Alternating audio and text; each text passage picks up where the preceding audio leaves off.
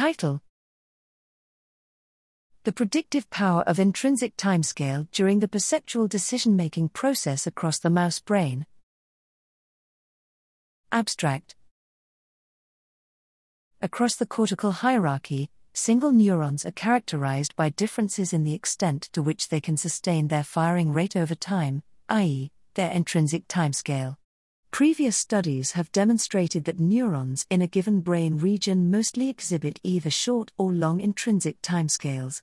In this study, we sought to identify populations of neurons that accumulate information over different timescales in the mouse brain and to characterize their functions in the context of a visual discrimination task.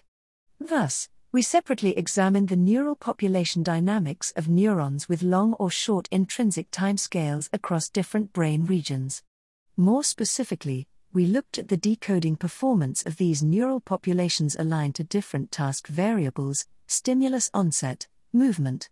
Taken together, our population-level findings support the hypothesis that long intrinsic timescale neurons encode abstract variables related to decision formation.